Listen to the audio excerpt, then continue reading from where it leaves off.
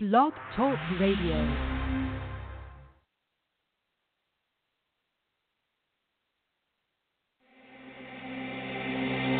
The professor is in, and classes started at the University of Higher Learning with Keith Vaughn. Join us Wednesdays at 6:30 p.m. Eastern Standard Time on www.streetbeeffights.com.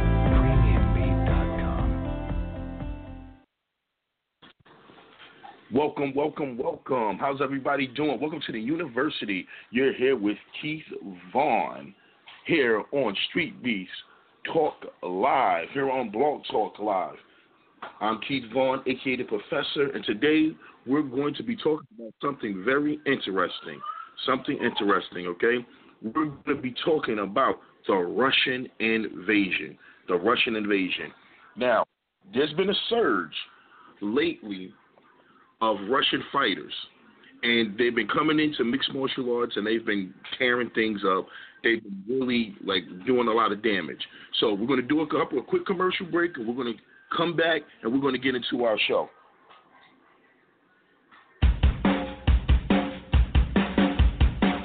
Spend your Saturday evenings with the wild chauffeur, K-Dog, Kevin Davis on K-Dog's Corner right here on Street Beefs Fight Talk Live. www.streetbeeffights, love up or shut up.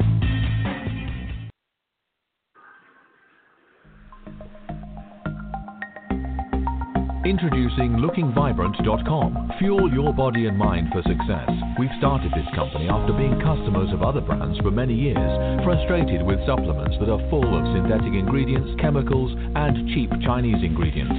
Thus, as concerned citizens, we've used our frustration as fuel to start this company after several years learning about nutrition, FDA regulation, and connecting with nutritional gurus like Dr. Tracy Gibbs and many others, until we launched in 2016. We've just completed the development of 4 liposomes products with a PhD specializing in phospholipids that delivers more than 90% of the nutrients directly to the bloodstream, according to Dr. Alec Banham at the Babram Institute in Cambridge, UK. We use no pressure, no toxic solvents, and no heat in our manufacturing process. No MSG, EDTA-free, unlike Livon.com that add alcohol, EDTA, and use phospholipid from soy. All our liposomal products are derived from non-GMO certified sunflower oil from Europe, and all our flavors are 100% natural plant extracts only from the USA. All Looking Vibrant products are undenatured, BPA-free packaging, gluten-free, soy-free, alcohol-free, EDTA-free, made in the US with GMP, FDA-approved facilities only, never with artificial sweeteners, flavors, or colors added, never irradiated or fumigated with ethylene gas. We're rated number 1 by SupplementChart.com. Dr. Joel Wallach said, when we sweat over 65 water-soluble nutrients. Dr. Oz said, taking high-quality supplements is like buying a cheap life insurance. Replenish, refuel, and energize with LookingVibrant.com. Free shipping for orders over $50. This product has not been evaluated by the FDA. Please consult your physician before using any supplements. Read full disclaimer. This is Scarface, and you're listening to Street Beefs Fight Talk Live with Jason Kubin. All right, welcome back, ladies and gentlemen, here at the University Higher Learning with the Professor, Keith Vaughn. Before we pay the bills, we went quick commercial break. Like I said, we're going to be speaking about in the university. We have a couple of classes going on, so if you're going to hear a little bit of background interference, that's what's going on. The university is very busy and everything. But we're going to talk about the Russian invasion. And those that know me or know a little bit about me, those from Street Beefs, different things like that, and we're going to go and get to some of our sponsors later. On Street Beefs, mixed martial arts community or about town or whatever, I'm really big in Sambo. I have a Sambo background. I love martial arts. I love the Russian martial arts of Sambo.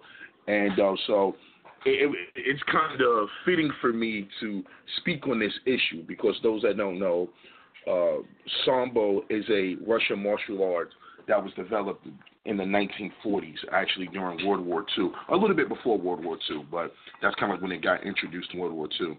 And it's a combination of different grappling systems, wrestling, judo, karate, boxing. It's definitely a hybrid or mixed martial arts in itself. So, and this was introduced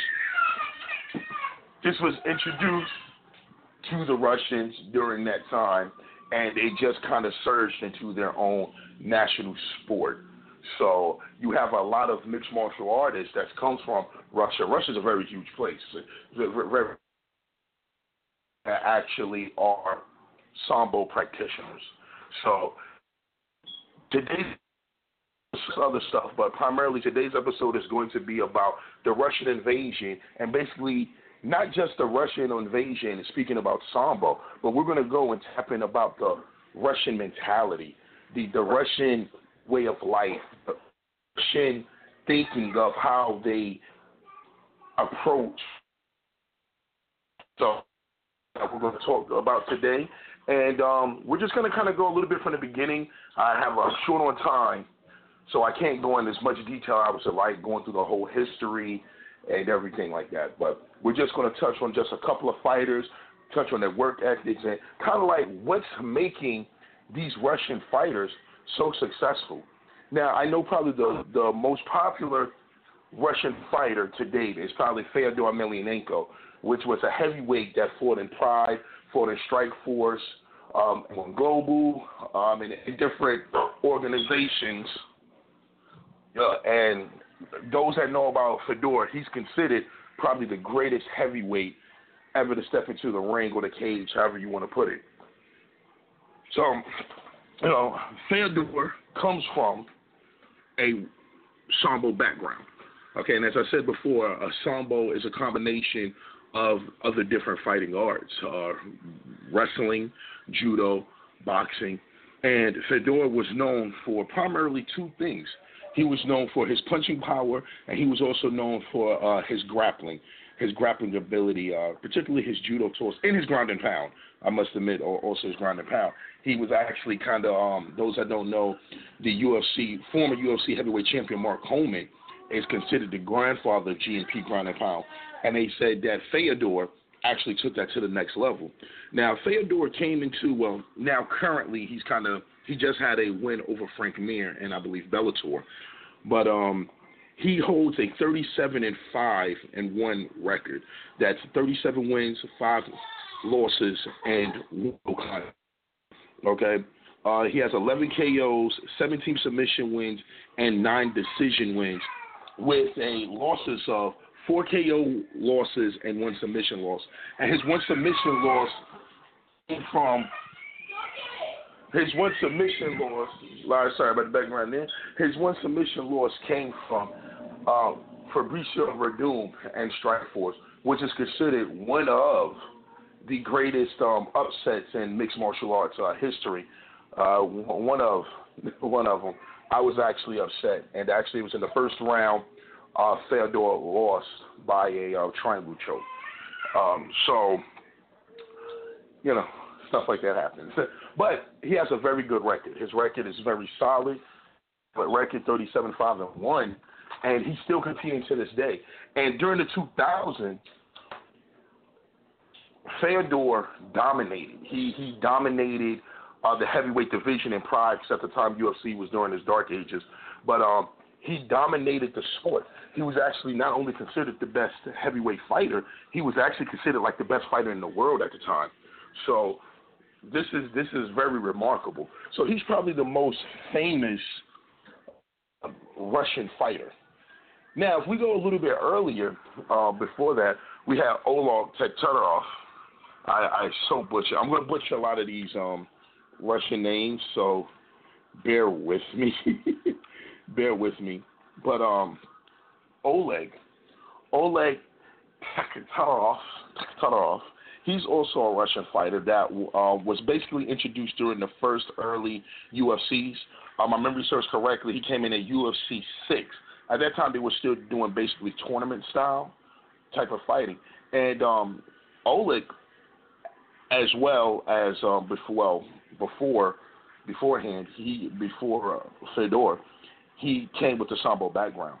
And he had pretty good success in MMA. He actually won the tournament, the UFC tournament, and was a new type of fighting system that was different than at the time. Because at the time, I mean, we're talking back in the early 90s.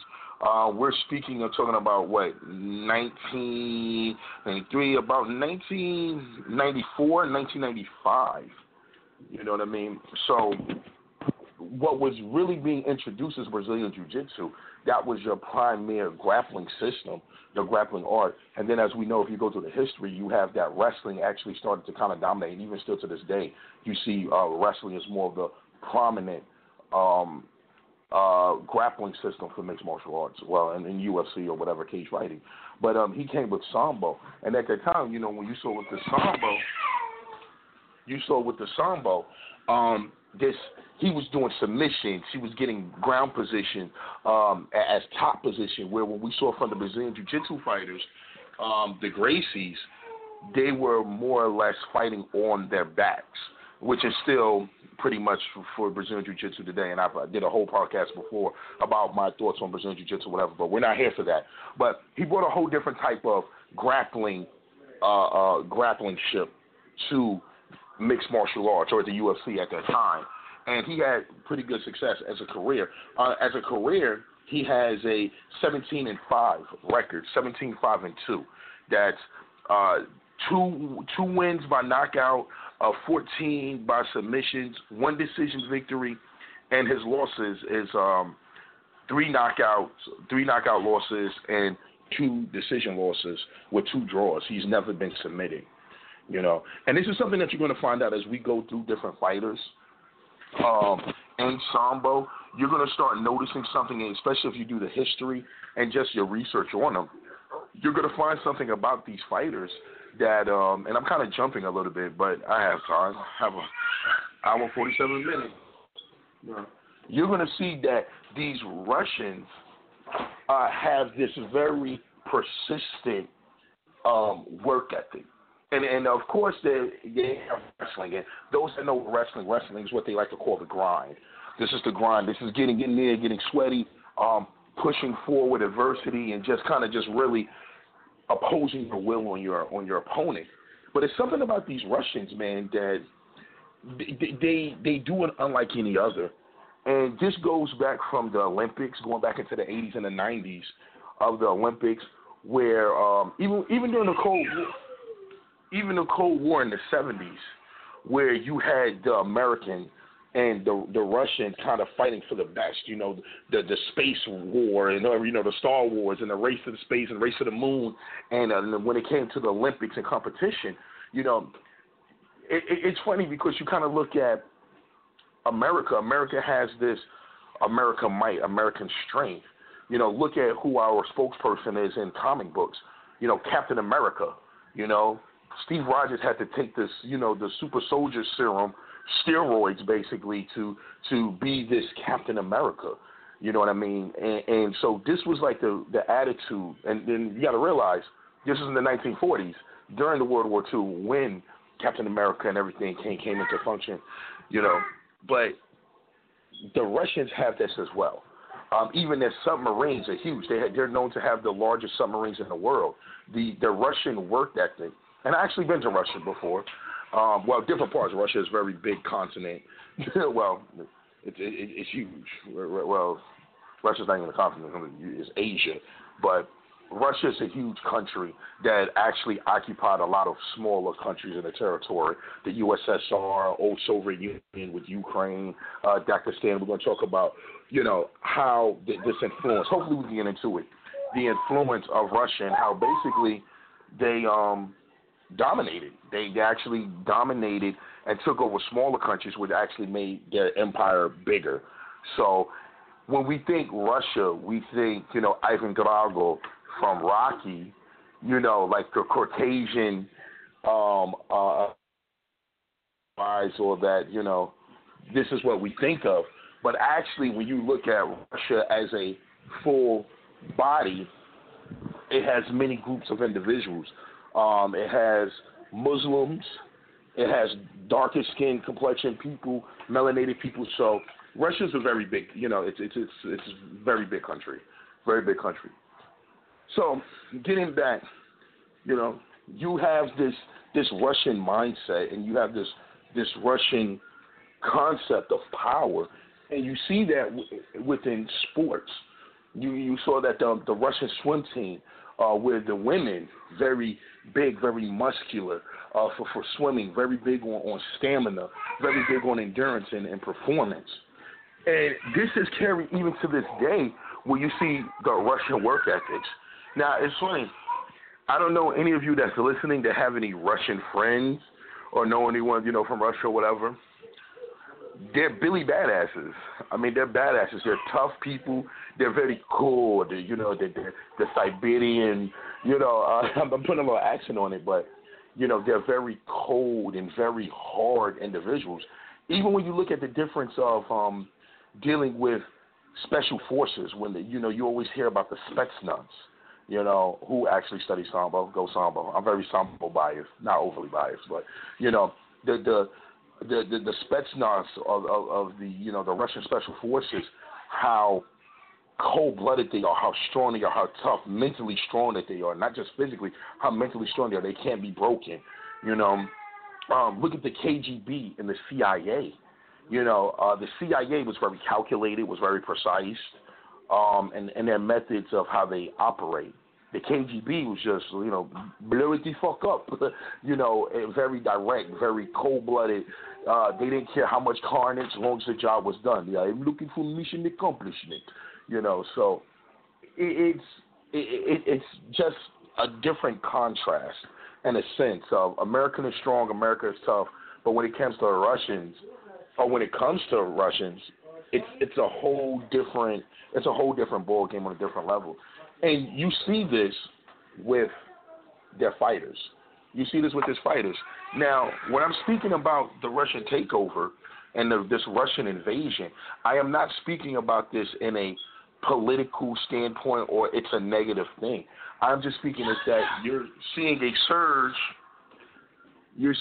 surge in Russian athletes, especially in MMA. Well, I'm speaking specifically in MMA. Russian athletes, fighters, coming into mixed martial arts, coming into these gyms, and dominating. AKA Daniel Cormier has even said this, that the Russians are taking over the gym. He said the Russians are coming over, and he said they're just really performing, and you're seeing this. Now, I've seen this for a long time. I've seen this for a while. This has always been something that existed. Maybe now we're starting to get the limelight, but Sylvester Stallone kind of did it with Rocky, although that's dealing with the time, with the Russians or whatever. But I kind of always saw it. I kind of always saw it. I always knew what the Russian people were about. I had an opportunity in my younger days to actually hang out with, a lot of Russians and how they operate and how they are. And I tell you, man, the coolest people in the world, but they don't play. They don't play. And I'm not trying to say this as like they're just cold, no heart or anything, but they're different. It's a very different, it's just a very different mentality, So getting back into mixed martial arts, getting back to mixed martial arts, about, how the Russians, you had Fyodor. And Fyodor for the 2000s, like I said before, he really dominated. And he really just really took over the sport single-handedly. And then from there, you really didn't have too many Russian fighters that really stood out. You didn't have any Russian standouts that really stepped up. And when I'm saying stepped up, I'm not saying that they weren't fighting, but you hear that in the background. That's one of our professors. That's Professor Kirby. Yeah, Professor Kirby's running a particular class in one of the other rooms. So if you hear a certain noise, that's Professor Kirby talking. He's actually doing a performance for his class. But getting back, you have you didn't have these Russian fighters that came up. So now you're dealing with 2018, and that happened a little bit before. But now you're starting to see this explosion Russian fighters. And I'm not going to really talk about Khabib because we all kind of know about Khabib is probably now the most popular Russian fighter. But there are other people besides Khabib that are doing things in the sport, in the UFC, and also in Bellator, which are really just, man, making waves. So I'm going to kind of say Khabib for last, but you got fighters. This is in Bellator. You have Alexander the Storm Shelemenko, okay? And I actually followed him for a little bit at one time.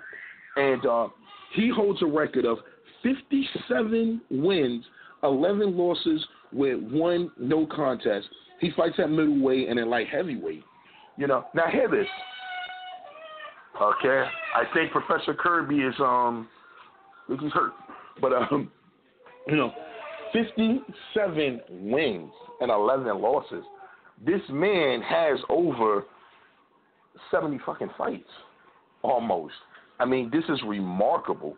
You know what I mean? And you look at it. Here's his win column, which is so funny. He has 31 KO wins, 9 submission wins, and 16 wins by decision, with 2, 4, and 5 losses, 2 KOs, 4 subs, and 5 decisions.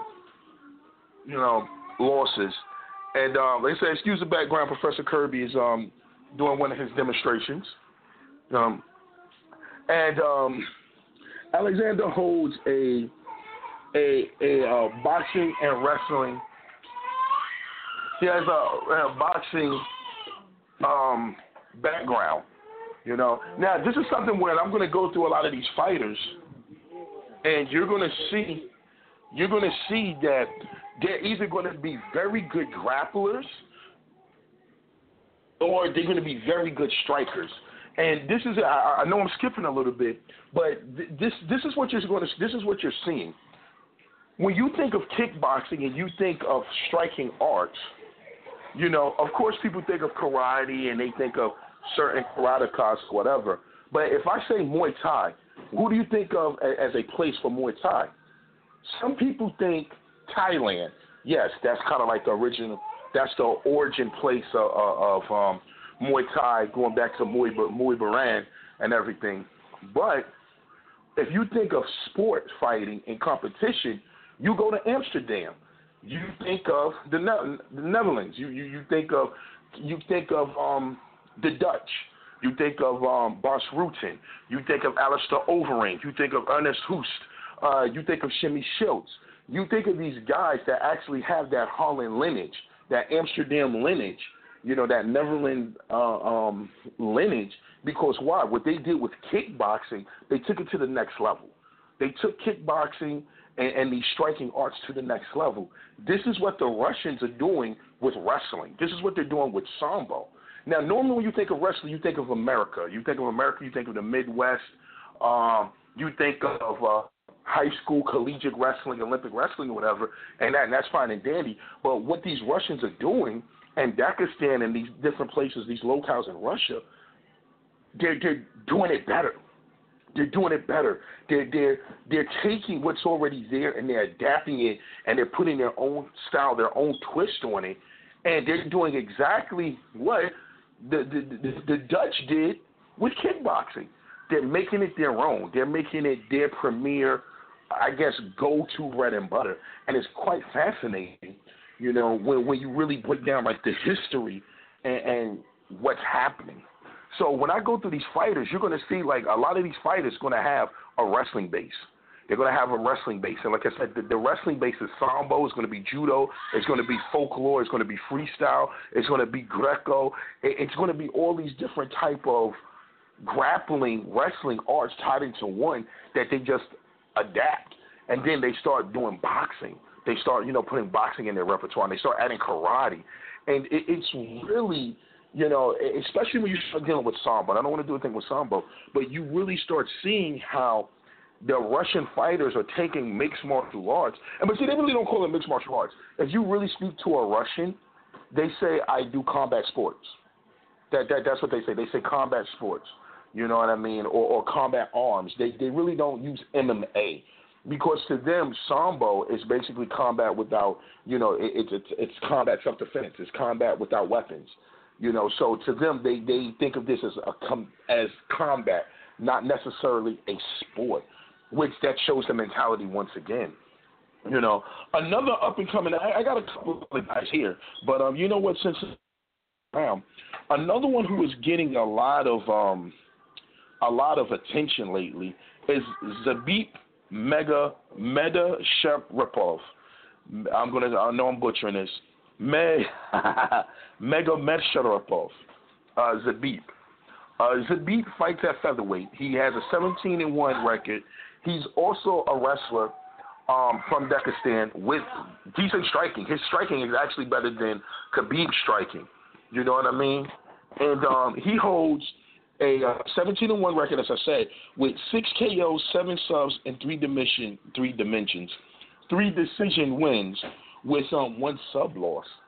And what makes Zabit very unique is that he is starting to be the I don't want to jump the gun when I say this, but he's starting to be the Conor McGregor, the GSP of Russia, of when it comes to the fighting style. What I mean by that is he's the guy that mixes it up. He doesn't just grapple very well like Khabib. Khabib Nurmagomedov has a very strong grappling wrestling base. That's his bread and butter. That's his go-to.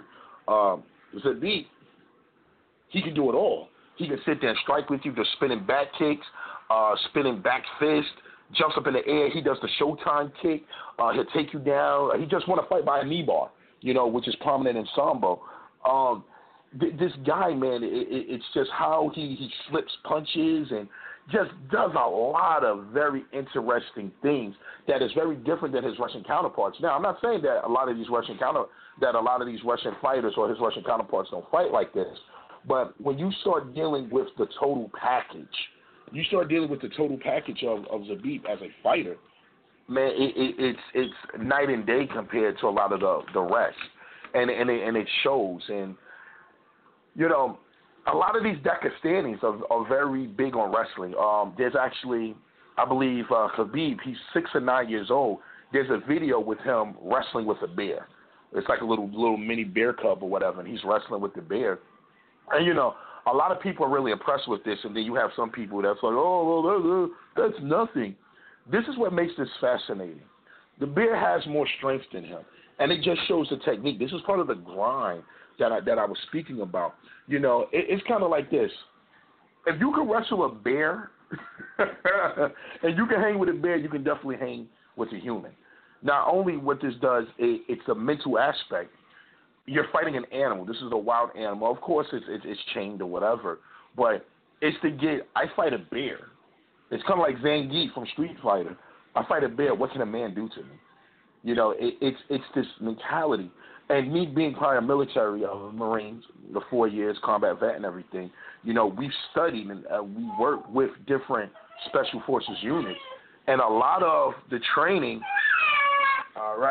has to do with the mentality, that perseverance, that endurance. And once again, I'm going to keep saying this through this podcast. The Russians demonstrate this. They demonstrate this, They show this time and time again in their fighting. Even Fedor there were fights where he had to persevere. One, for instance, during Pride, when he fought against Mark Hunt. I thought that was probably going to be his first loss.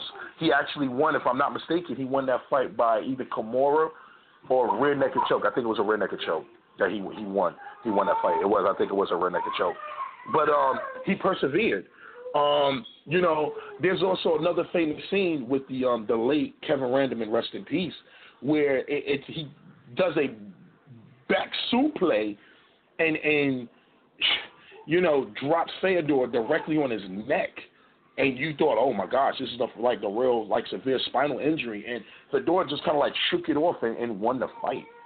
You know what I mean? This is that type of mentality, that perseverance that these Russian fighters have. And, I'm going to tell off the bat, I'm not hugging Russia right now. I'm not hugging them for several reasons. Like I said, I had a lot of Russian friends. I practice sambo. Sambo's my background. It's my base. So I'm very biased towards it.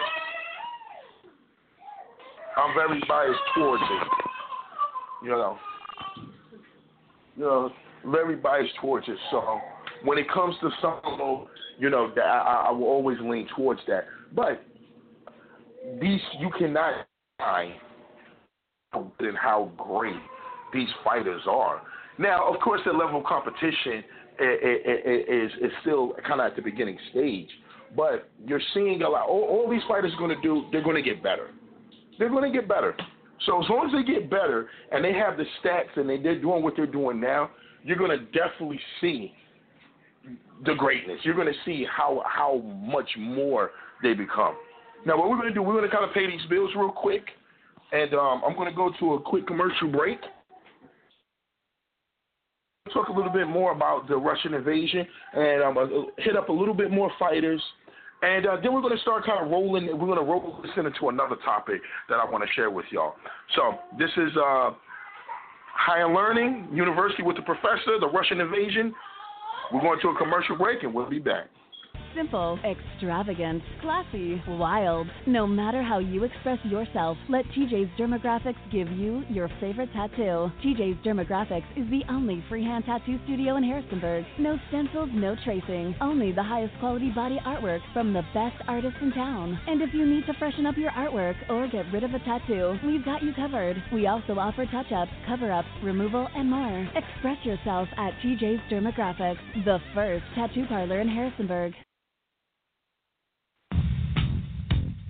Another one bites the dust.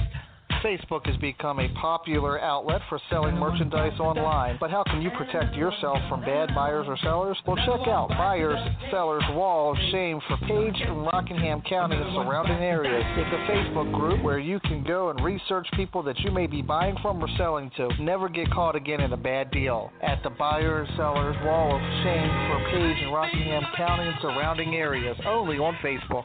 We are the Borg. Resistance is futile. When traversing the universe, we always be sure to check Spotacop to make sure the Federation isn't out there seeking to stop us from assimilating you. Spotacop on Facebook.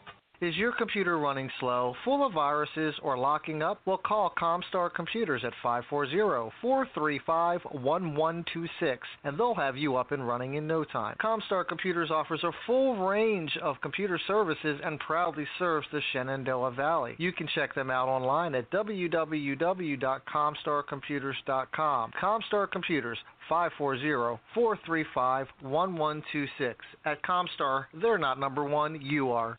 Rockingham Aquatic Specialty is your number one spot for aquatic life and accessories. www.rasaquatics.onefreecart.com. That's the number one, freecart.com. Rockingham Aquatic Specialty, serving your aquarium needs. Street Beast Internet Radio brings you the latest in training and nutrition tips from Glenn Brophy. Check out What's Good with Glenn on Mondays at 8 p.m. Eastern, 7 p.m. Central, right here on StreetBeastFights.com. Talk up or shut up.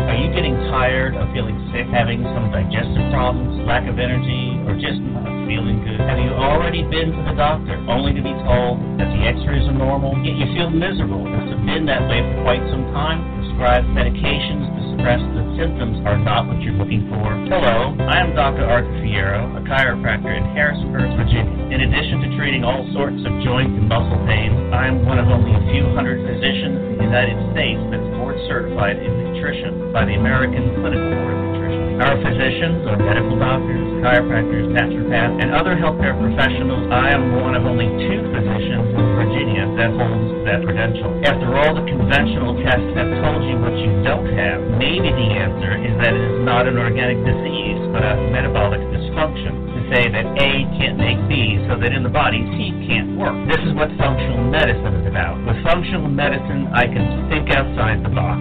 and utilize different tests that can show us the real cause of your health issue and treat it. Once we know the true cause, we can work to resolve the health issue. If you feel you have fallen through the healthcare crack, consider seeing me for a consultation. I have been in practice for over 40 years, and I know how to think outside the box. Call me, Dr. Fierro, at 540-434-2495. Toll-free line, 877-434-2495. I do consultations over the phone when necessary.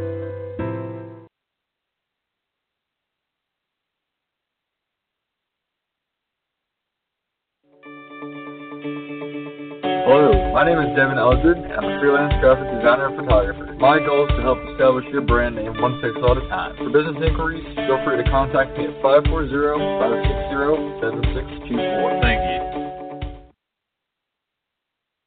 All right, welcome back.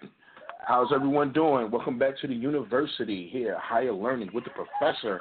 I'm Keith Vaughn, a.k.a. the Professor, and you're here on Street Beats Talk Live here on blogtalkradio.com live.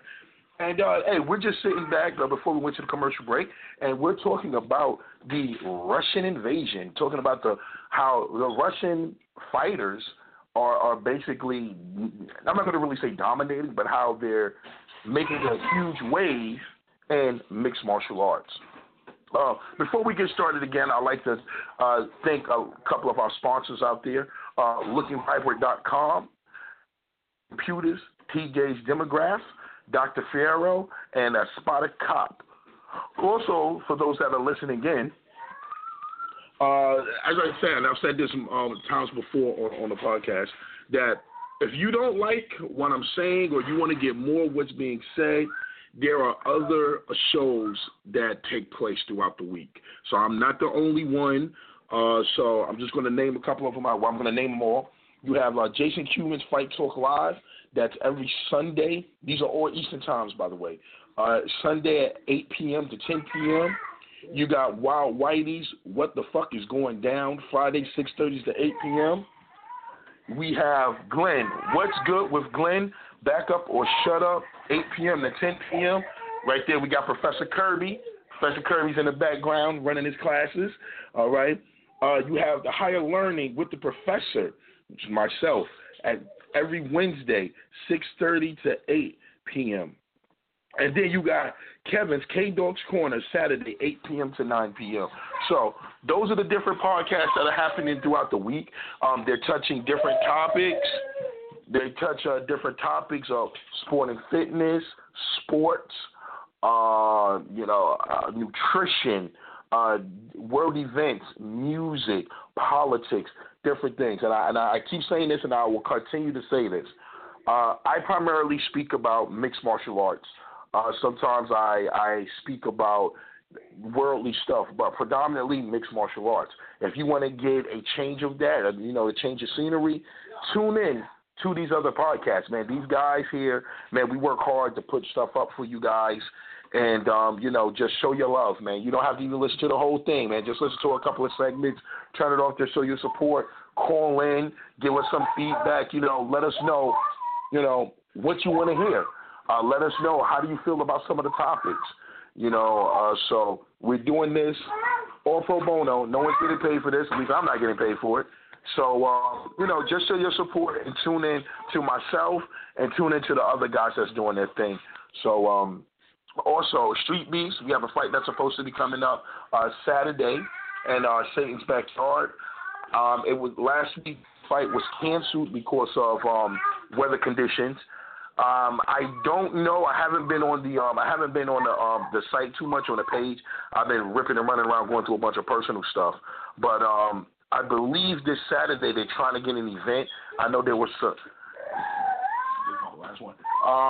Gave the last one. That was the last one. I just said someone else.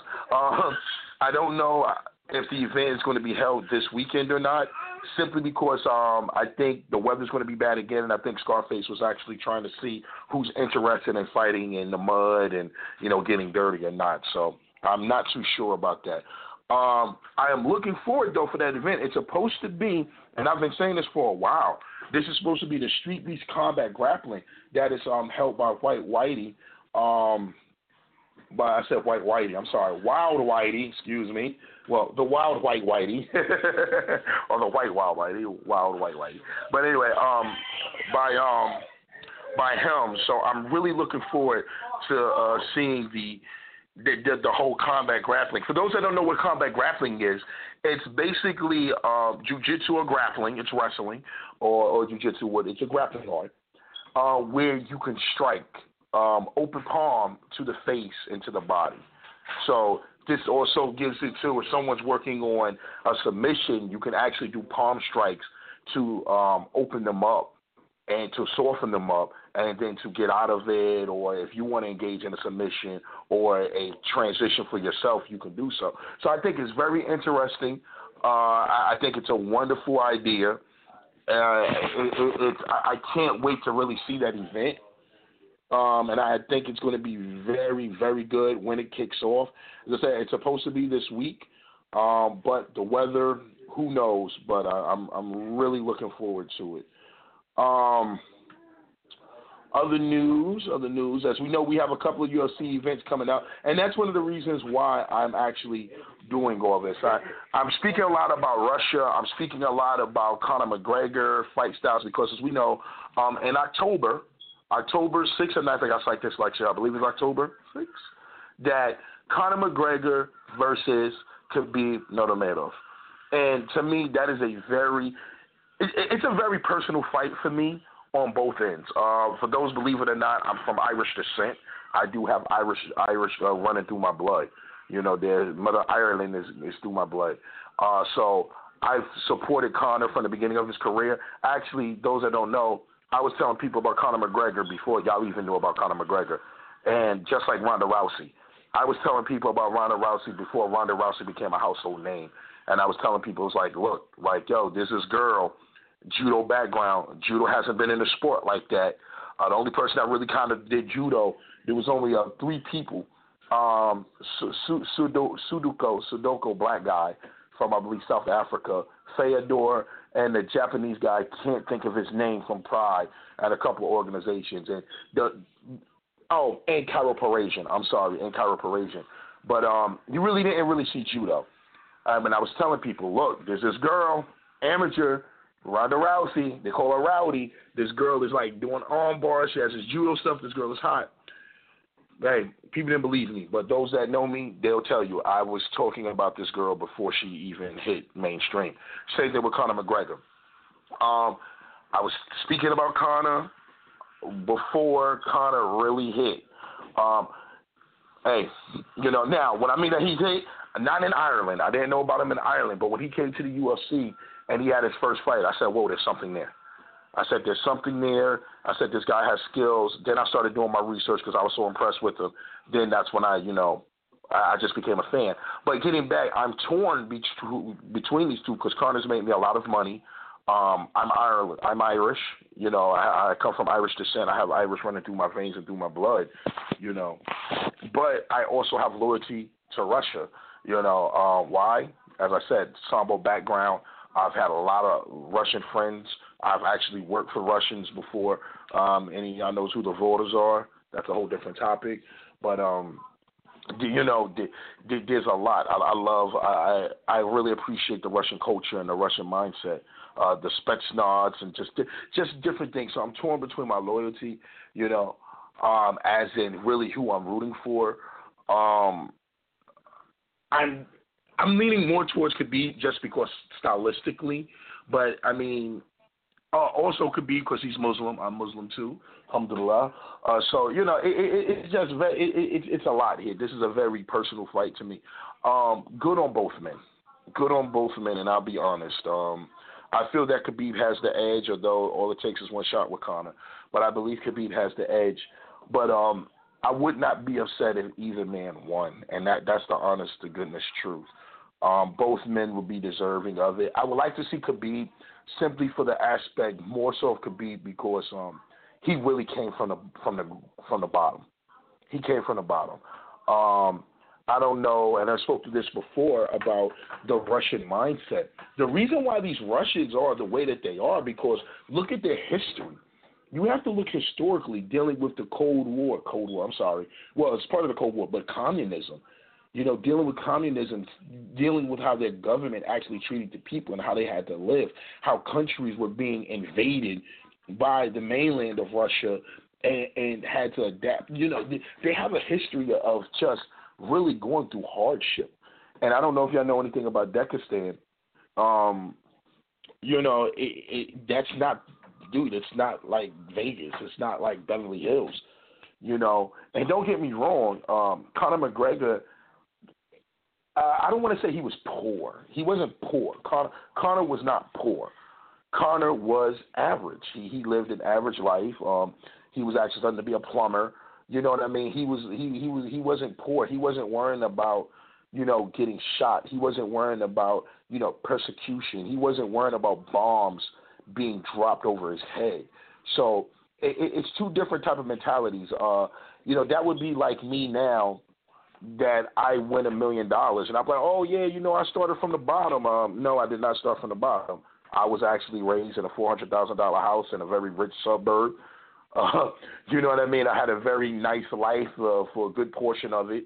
I've been on both sides of the track, to be truthful, but I cannot say that I was really poor. I was poor in comparison to where I would be if I had millions of dollars, but to say that I was poor and rats and roaches and I was eating out of the trash and going up and different things like that, no. So in comparison, Conor was not poor. Conor was not poor. Tyron Woodley was poor. He's poor where he lives, Flint, Michigan. That's poor. The Diaz brothers can actually say that, they were poor in that sense. And I don't want to, go to another reason why I lean towards Khabib. He has a lot, man. He has a lot to prove. He's trying to get that fame and that stardom. It really doesn't mean nothing to him. He's trying to be the best that he can be. And this is something, not getting too much into the religious thing, but he has a religious conviction. He also has a national conviction. You know what I mean? That pride on both ends. And he's fighting for something. Conor is fighting just to get rich. And of course motivation with his daughter and his family, of course, and I'm not trying to take that away, but it's different, man. It's different motivations, man, when you're really looking up, man, and then I'm talking about when you're at the bottom of the barrel looking up at the rest of the trash, man, and you're there, sky's the limit, compared to you're just kind of like in the middle of the trash looking up. It's like, yeah, there's a little bit of trash, but you know what? A couple of more feet, I'm out of this shit. So it's totally a difference. But getting back, both men would be well deserving of a victory. I'm just leaning towards one man over the other. But I think it's going to be a wonderful fight. This is why I'm doing a lot of Russian stuff, a lot of speaking about Sambo, speaking a lot about, Khabib and this fight. Because of this fight is very dear to me. I'm actually thinking about next week doing kind of like a little short podcast on Conor McGregor, because of those ties of my Irish roots and my Irish heritage, So it's just a wonderful thing. It's a wonderful thing. I do feel that this fight, and I've mentioned this several times, would be very good for the sport. I think it's going to be the highest pay-per-view ever in history. Mixed martial arts and mixed martial arts, not in boxing, but not compared to boxing with Floyd Mayweather. But I think in the UFC, this is going to be the biggest. You got to realize you're dealing with two countries, especially Russia. Russia as a whole. Oh my gosh, I believe 130 million people. You got 130 million people, which is fascinating. And I believe, I was going to say Italy. Ireland has 4? Let me research this. Let me see. I know that what's going to has a thing, 130 million, Russia. Let me see. Ireland's population, I know I did this before, but hey, I got a bad memory. Ireland population, I believe it's like 4 million, if I'm not mistaken. And survey says, yep, 4.75. So about 5 million. I was right. 4.8, 4.5. Yeah, 4.8. Publication was about ranking the same. Yeah. Oh, just under. Yeah. It was approximately 4 point. Okay, so they have roughly about 5 million people. Like I said, they have about 5 million people in Ireland. Russia, like I said before, I believe, if I'm not mistaken, about 130 million. Could be wrong, but let's see. So, do a little geography. Okay, 143. So I was pretty close. I was pretty close on my numbers. So this is huge, man. This is huge, especially the Russian whatchamacallit. And wow, man, it's just so fascinating, man. The 143 million people. Of course, not everyone has a TV, but you could look at, man, just picture only if, like, let's just say 43 million tune in. Picture that. Picture 43 million pay-per-view buys. Man, do you know? I mean, hopefully, well, I already know Conor McGregor and Khabib are going to get points, pay-per-view points off of that. Really a game changer. Really a game changer when you have a whole country behind you. And this is something that was with Fyodor Emelianenko. Fyodor, when he was at his peak, man, he had country behind him, man. He had all of Mother Russia. There were very few people, and this is funny because I'm such a fan of Fyodor. My son, I have a son. I have a little son. He's 8 years old, and his name is Fyodor Emelianenko Vaughn. That's on his birth certificate. I named him after the fighter. So that's my dedication right there. You know what I mean? Like, I named my son after this professional fighter.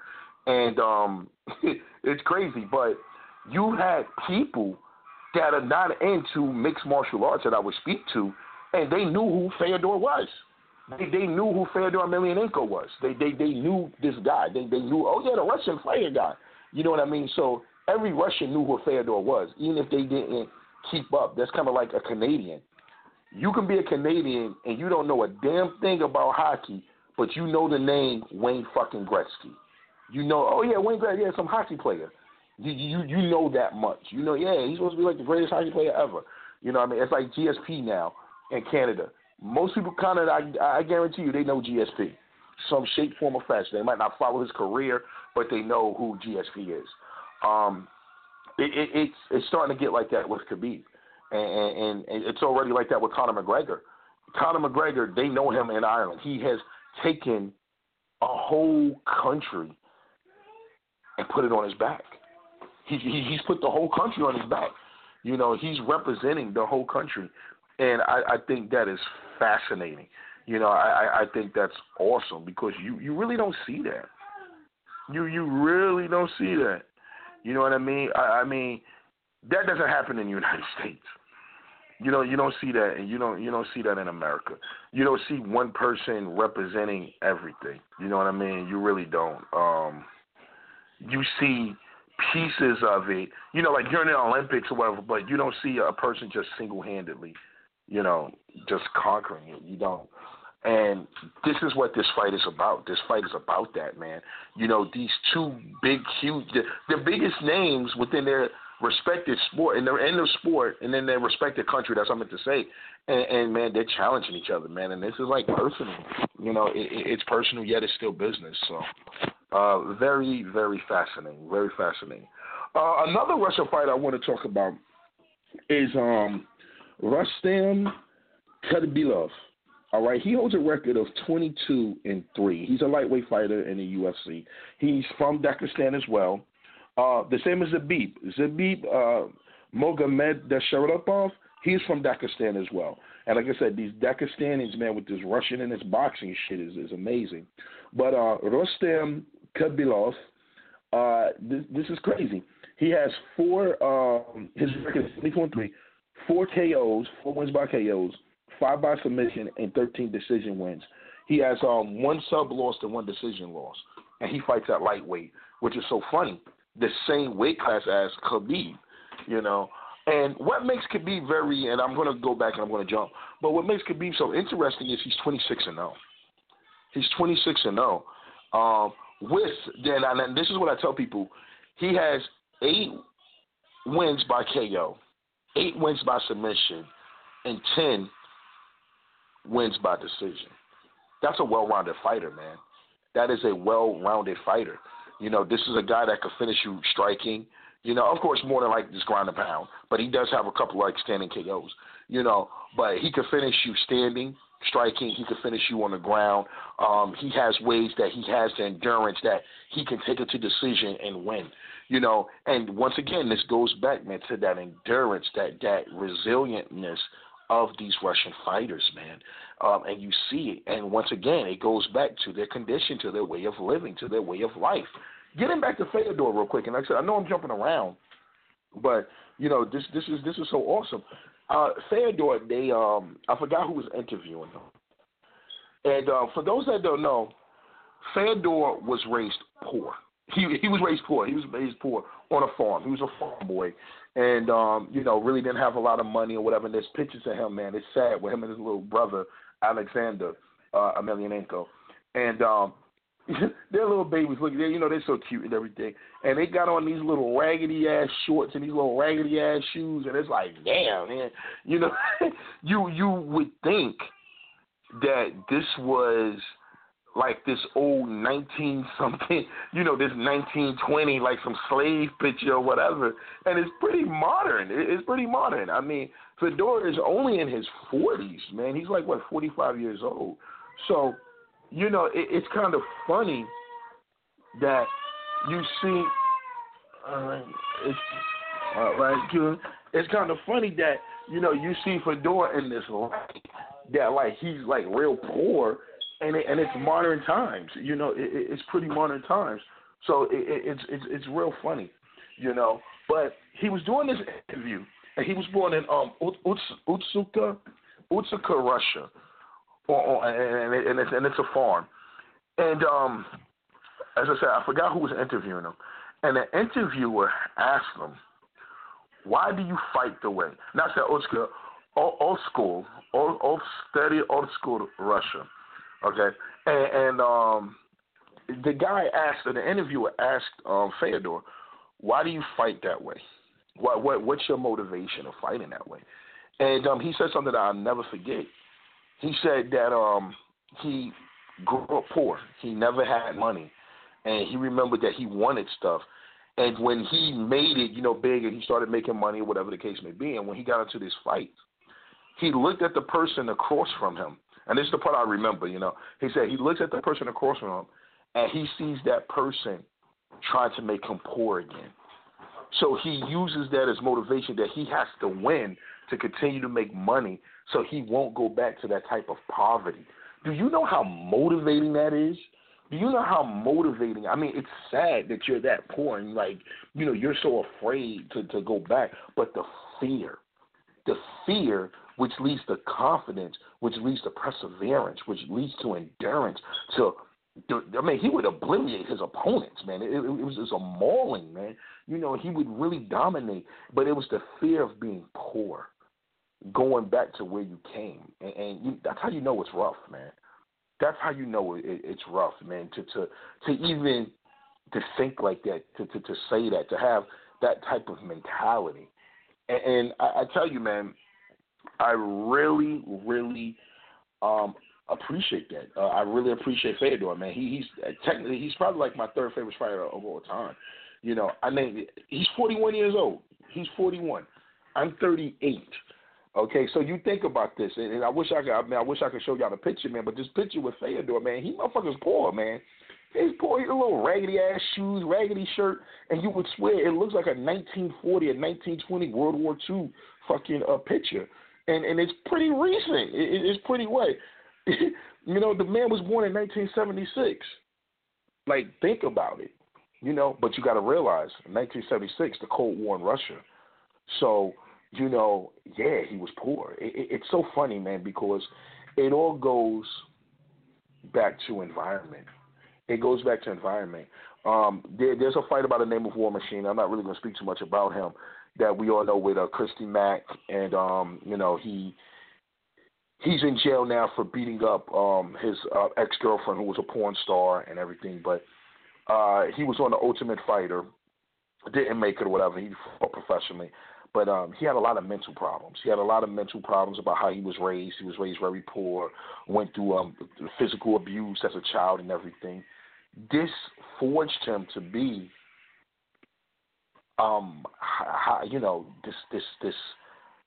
this war machine. He literally changed his name to fucking War Machine. You know what I mean? And he was a very violent guy, man. You saw it. You saw it in his eyes, man. You saw it. And he would smile or whatever, but you saw it, and it was the hurt, it was the pain of what he went through in life. So this carries, man. It's a type of psychological damaging that you carry with you. And once again, getting back, these Russian fighters have this. They have this. You watch how they fight. You watch how they train. People wasn't using kettlebells before Fedor was doing it. Fedor was doing things, man, using kettlebells. He was using the doggone sledgehammer with the tires. People was not doing this. He was doing that old Rocky in the Mountains type training. He was using with the elastic bands, working on the judo tour. I mean, I used to watch extensive footage on Fedor. You know what I mean? Because, like I say, I named my son after this man.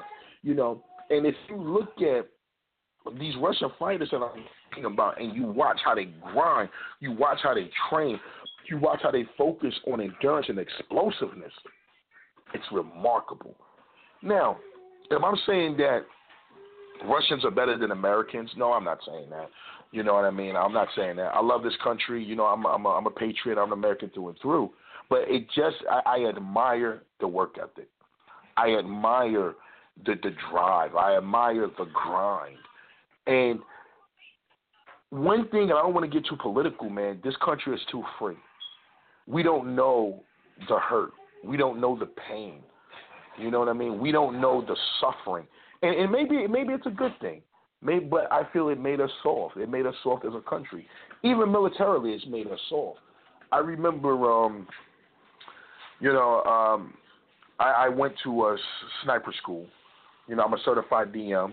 I'd show y'all proof of that or whatever. But we used to, and I did a lot of special training and different things like that. Nothing like force recon or nothing, But I did a lot of high-speed shit. Like I went to a lot of high-speed, low-drag schools. I did a lot of cool shit.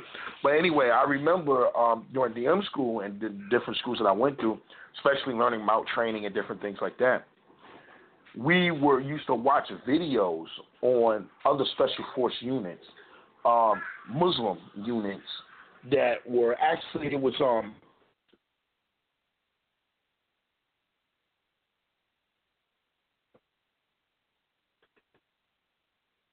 man, these motherfuckers were ninjas, man. They did fucking obstacle courses at ninja schools, and a lot of them were trained by our CIA. But like they were harsh, man. They were brutal. They were doing just amazing stuff, man. And it's just like, wow, it was an eye opener, because while I was out there getting prostitutes and getting drunk on Saturday, these guys were training how to fucking kill me, man.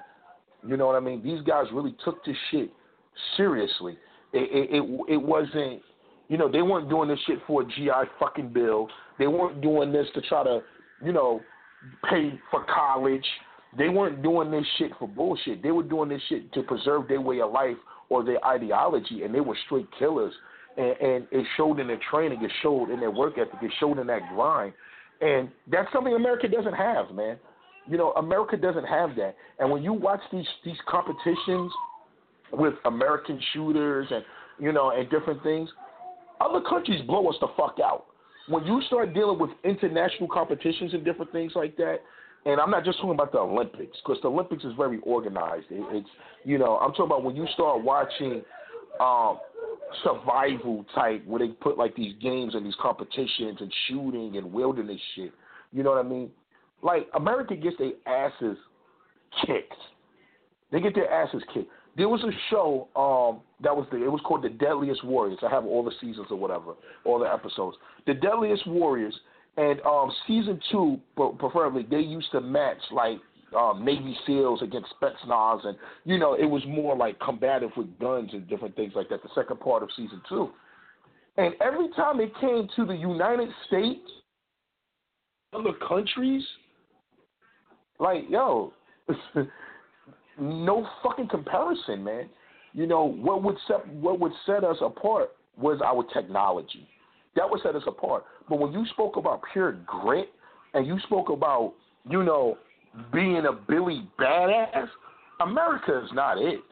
So, and I'm being truthful. And any law enforcement person, a military person would tell you that when you do the comparison side by side, we're lacking in that. And it's because we're too free. It's because we don't appreciate where we come from. It's because we take what we have for granted. We are a bunch of snowflakes. We are a bunch of, individuals, man, that are privileged, and we're spoiled. And I'm not just saying privilege as white privilege. I'm saying it's American privilege. I traveled all across the world, and those that traveled, and I've spoken to people, and a lot of them say they hate Americans because Americans think they're all that. I shouldn't be saying this, but I remember when I was in Russia. When I went to Russia, I got me a Russian prostitute, all right? The best $800 I've ever spent in my life. I know I pay for pussy, but it is what it is. You know what I mean? I got one of our directors in the back. He's back there laughing at me. But one of the directors. But I remember speaking, with this prostitute before we did the Dizzle. And like I said, I would gladly to this day pay that $800. Well, I'm a married man, but if I was not married, I would gladly pay that $800 again. I think her name was Olga. And I tell you, she didn't look like no Olga. This bitch was beautiful. But anyway, she spoke a fairly amount of English. And we just happened to get into a conversation about, the different cultures and, different men that she's been with.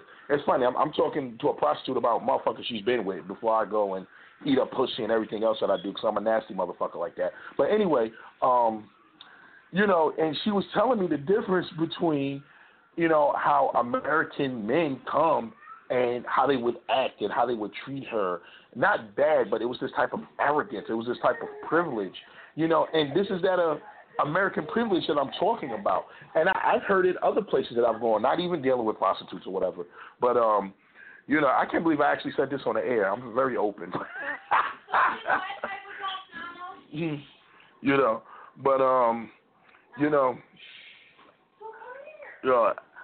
It's there. It's the American privilege, man, and it's just this American attitude that we have, and I have it too. I mean, I have it too, and I try to catch myself. It's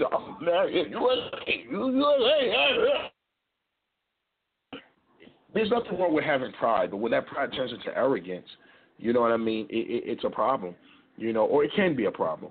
But these Russians, I mean, don't get me wrong. I've met Russians that, hey, dude, they said, the Americans are weak. You're pussies.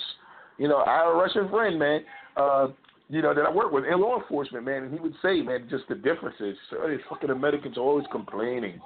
Always complaining. You always complain. You don't know suffering. You know what I mean? And it's like that, and that's how it is. And the Russian invasion, man. These Russians are turning mixed martial arts upside down. And I'm not saying that they're the best fighters. Once again, I'm not. But they're bringing something different. And I compare it to what the Dutch did with kickboxing. That's the best comparison that I can compare it to. What the Dutch did with kickboxing. As I said before, you want to get the best training in kickboxing, go to Holland, and you will get that training in kickboxing. Hell, even Fedor Emelianenko, has Ernesto Hoost, and if you don't know who Ernesto Hoost is, you need to do your motherfucking homework, all right? K1 champion, Ernesto Hoost, who is from the Netherlands, his kickboxing coach. Okay, his kickboxing coach. So when it came to kickboxing and Muay Thai, The Netherlands has hands down. Go to the Dutch. They got you. This is what's happening with the wrestling and the grappling, with this combat sports. Go to a Russian, man. Go to a Russian. Go to a Dagestanian. You know what I mean? Go to a Ukrainian. You know, because they're changing the game as we know it. And as I said, it's a very beautiful thing. It's something fascinating. And I want to say something. I know he would never listen to this, but John Jones said a statement and said about Khabib needs to know jiu-jitsu.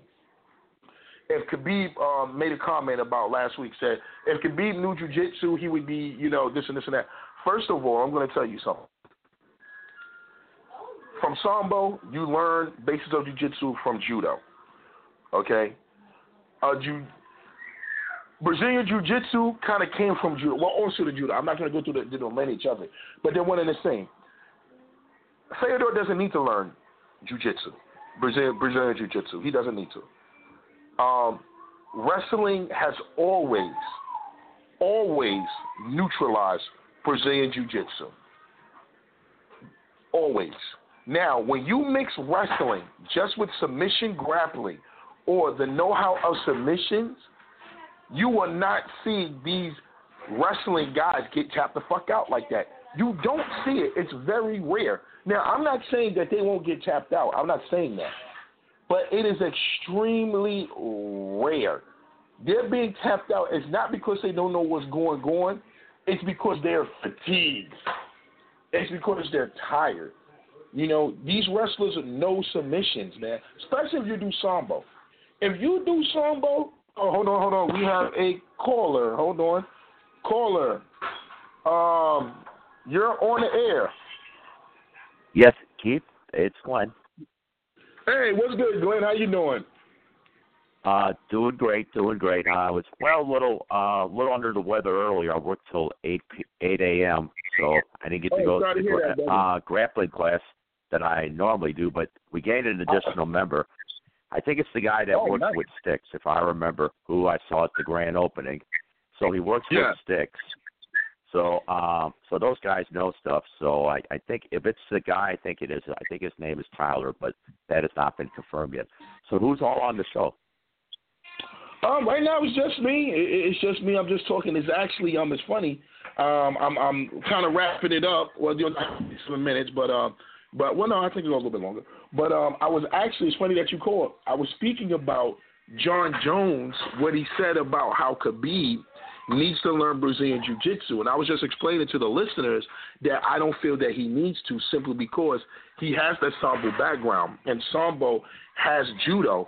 And if you take a high-end grappler, and that's what my grappling instructor, when I showed him some, I have I don't know how many downloads. I mean, how many MMA, whether it be Sambo, Wing Chun, whatever. So I was showing him some of the stuff. It's like, oh yeah, we do this in class. Oh, we do that. It was who was the guy? He sounds like Mr. Rogers. You know what I'm saying? He does the instructional Sambo videos. Okay, I don't think something. Okay, but I mean, and he's like 140 pounds, or he can bench 140, and the guy he was practicing with can bench 450. So So he was saying, yeah, we do this. I said, well, he does some other stuff. I don't know, like with the fish hooks and that, the fish hooks philosophy. And so he says, yeah, a lot of that stuff is we do already. And I guess he was saying that Sambo, judo, jiu-jitsu, what's another one that's on the ground? But I mean, these are all stuff that I guess they're all interrelated. They're connected. I mean, judo and jiu-jitsu are all the same. It's like the Japanese were doing it before then, and then, obviously the Gracies, the people that invented Brazilian jiu-jitsu came along, and it's pretty much the same thing. Same thing with Sambo. It's like, except they have fish hooks or stuff, and it's like a lot of these, and I don't know how many submissions we have yet to learn in our class, but it's like it's all very, very similar. Exactly. Yeah, and I was that's what I was mentioning, that right before when I saw that you called, it all ties in. So if you know one, you kind of know the order. Now, there's some certain things that are specific, but it's nothing. And I say, if you have a high-end wrestler and he gets caught by submission, and you'll see, you don't see a lot of high-end wrestlers get caught. There's only one high-end wrestler that I know that has a horrible submission loss record. Who's that? That's Chael Sonnen. Chael Sonnen. Who? Chael Sonnen is the only Chael one. Sonnen, yeah. Yeah, he is the only high-end wrestler that I know. Chase Beebe was pretty good. I mean, in the WEC, he was pretty good. Yeah. You remember him? But he was I don't. One of the, I think there were the Montini, I don't know if they were triplets or whatever. There was Chase, there was Connor. He was in the WEC. He was, I want to say, one of the lighter weight classes. He went to Montini High School. I don't remember if they if they did any college wrestling, but Montini High School, that's in Oak Brook Terrace, Illinois. So that's near Oak Brook, Illinois. It's pretty much when Driscoll Catholic in Addison, Illinois, when they ceased operations, a lot of the students either they went to, and this high school is pretty good also, in Elmhurst, Immaculate Conception Catholic High School is another one. But I mean, they're known for their football. Montini really became a juggernaut in football, and they were always known in wrestling. And they're like one of the smaller, classifications in the state of Illinois. But they can beat anybody. They can beat anybody. They can hold their own with the Providence Central Catholics. Obviously Mount Carmel. Those are wrestling powers in Illinois. Maybe Sandburg High School is another juggernaut. But Montini can hold its own. And Chase, he had Connor, and there was another brother. There were like three BBs that all wrestled. But he knows his stuff. You remember he wrestled in the before they were eventually bought by the UFC. Probably what was his name? Uriah Faber. He was probably the biggest star there. Brian Sams, I think their biggest weight class was like 205. Brian Sams, the military guy. Okay, you talking about when the WC purchase? The WEC, yeah. They were and they were on, and then they were bought out by the UFC. But that's where Chase Beebe came from. Brian Sams, Uriah Faber, and he lost his title to Mike Brown before obviously the UFC. I know Mike Brown. Yeah. I'm familiar with Mike Brown. Yeah. But the WC was a smaller weight class. But Chael Sonnen has non-submission losses. He's the only high-end grappler that I know that sucks at submission defense. He came from there also, I think. Chael Sonnen. WC. Yeah. Yeah, he's fought in the WC, yeah. So it's just like, you won't find a lot of high-end grapplers, man, being subbed and tapped out and being dominated. Wrestling neutralizes Brazilian Jiu-Jitsu. It does. And this is why. And it's like the one thing that this one person I told you about, Chris Halter, he's the one that he stopped doing jiu-jitsu so he can get his barber thing, but he's going to go back to it once he gets his barber's license at the barber college. He says the people that gave him, when he was doing jiu-jitsu, the people that gave him the most trouble, take a guess who? Wrestlers. Wrestlers gave him the most trouble. There was this, the Harper College wrestling team, and this head coach, 150 pounds. When he gets heavy, you know what the term getting heavy means, right? Keith?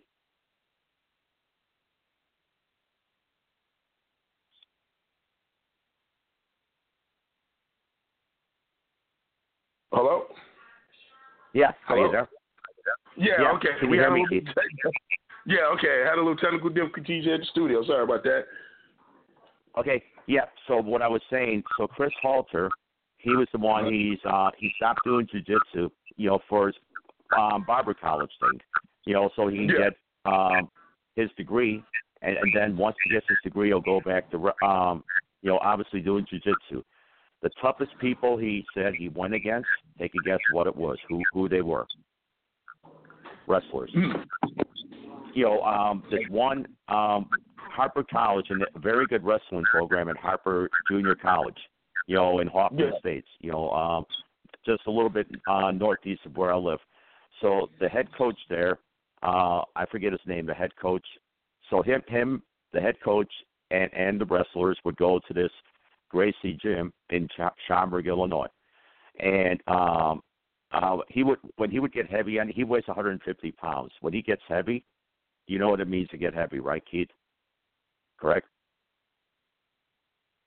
Keith? I'm talking about from when he cuts. Yeah, so when he gets heavy, when he gets side control, you get heavy, you breathe a certain way, and you stand like on your tippy toes in that.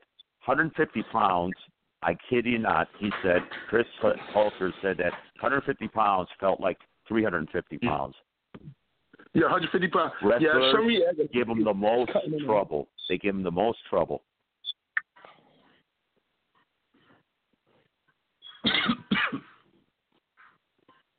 So if you're just doing plain jiu-jitsu, for a jiu-jitsu practitioner, I guess for anybody who does ground, wrestlers give you the most trouble. Yeah, well, because you got to realize it's wrestling, and like freestyle or whatever. It's about control, man. It's about control. Yes. So once you establish that control and that base, and you already have knowledge of submissions, and see what it is. See, this is what I tell people. You don't have to be a submission artist. You just have to know submission defense. As long as you know submission defense. If you're doing jiu-jitsu, you're on your back. So you don't care about control. And so obviously the wrestler, he's been taught if you get on your back, you get pinned. So you're not going to get him on his back, and he's going to definitely do everything he could. And that's why they give the most trouble, against somebody who's, again, works best on their back. A lot of people do. It's funny that you say that because today it was said by, Eddie. Oh, I know you know Eddie Bravo. Of course, I know you know Eddie Bravo.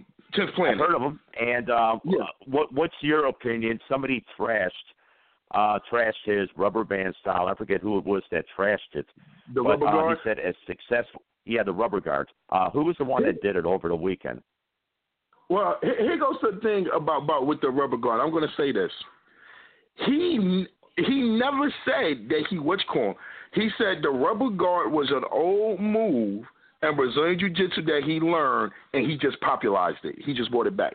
He was just like, he just extended it. He took something that was there and just kind of extended it, but he said it was always there. He's always giving credit to no, I just kind of popularized this, but it was always a part of. It's so funny. They're too flexible? They're too flexible because he said for all that it's worth, and I know a lot of people, I know Austin Wild Whitey Singletary, Billy Gerber, they swear by, and there's a lot of good of, I'm not saying there isn't.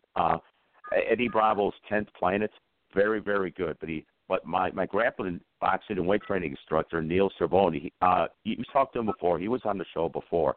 Yeah. I remember. He said that as for all it's worth, it was maybe too flexible because it led to he has spinal problems now. Eddie Bravo. Well, yeah.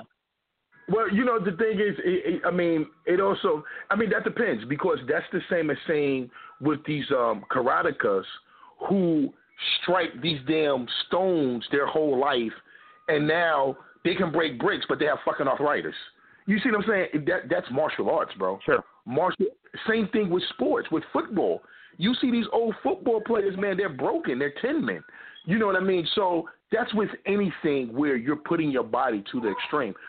Was either Mike Ditka or Dick Butkus. They couldn't bend their knees, I guess. One of them, might have been Dick Butkus, needed somebody to dress them. Exactly. You see what I'm saying? So it goes part with it. My feelings on the rubber guard, I think, is very good for having more control on the bottom than just being in guard. I think you can transition a lot of moves from it. Very nice. But just I was going to say with Eddie Bravo, which I think he's an innovator of the sport. He was the first to beat a racing competition. He is an innovator, but how do you avoid the spinal problems? I don't think you can. I don't think there's anything that you can. I think because he stretches. He has to stretch. He stretches. I just think that is just the wear and tear he's of the big on body. flexibility on yoga. Yeah. And I applaud him for that. But it's just, the spinal problems. That's the concern. Yeah. That's the big concern. It's wear and tear. just happens, and it's something that's going to happen that you can. It's like a wrestler. You have people that have wrestled for decades. There's not a single one that doesn't have bad knees, bro. There's not a single one. It's part of it. You can't escape it.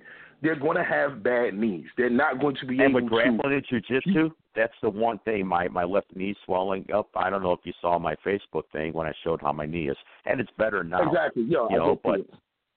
But still, and Mark Holbrook, who's a Facebook friend, member of Chicago White Sox Pride and Passion, he was a former wrestler, and he says his wife's, I don't know if his wife has hoop bearings, but he has Puerto Rican relatives, so they have hoop bearings, so.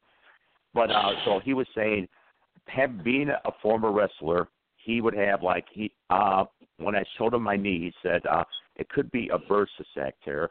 He would have obviously to elevate it, but he would have fluid drained, being a wrestler, having wrestled himself. Yeah. But still, it's going to be. You can't escape it, bro. You can't escape it. It's something you can't escape.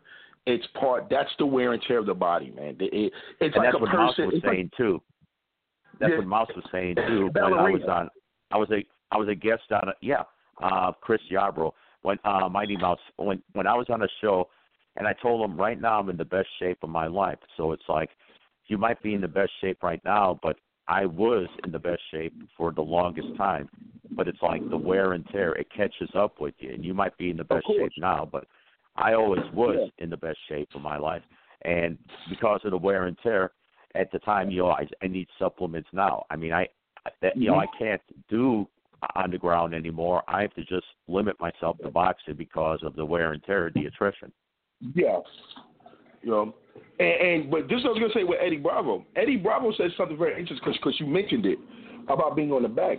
He said this on, I believe it was the problem. It wasn't a Joe Rogan podcast. It was MMA, I think, Talk, something like that. He said the problem with Khabib, because I want to see Tony Ferguson versus Khabib. To me, that's Sambo versus Brazilian Jiu-Jitsu.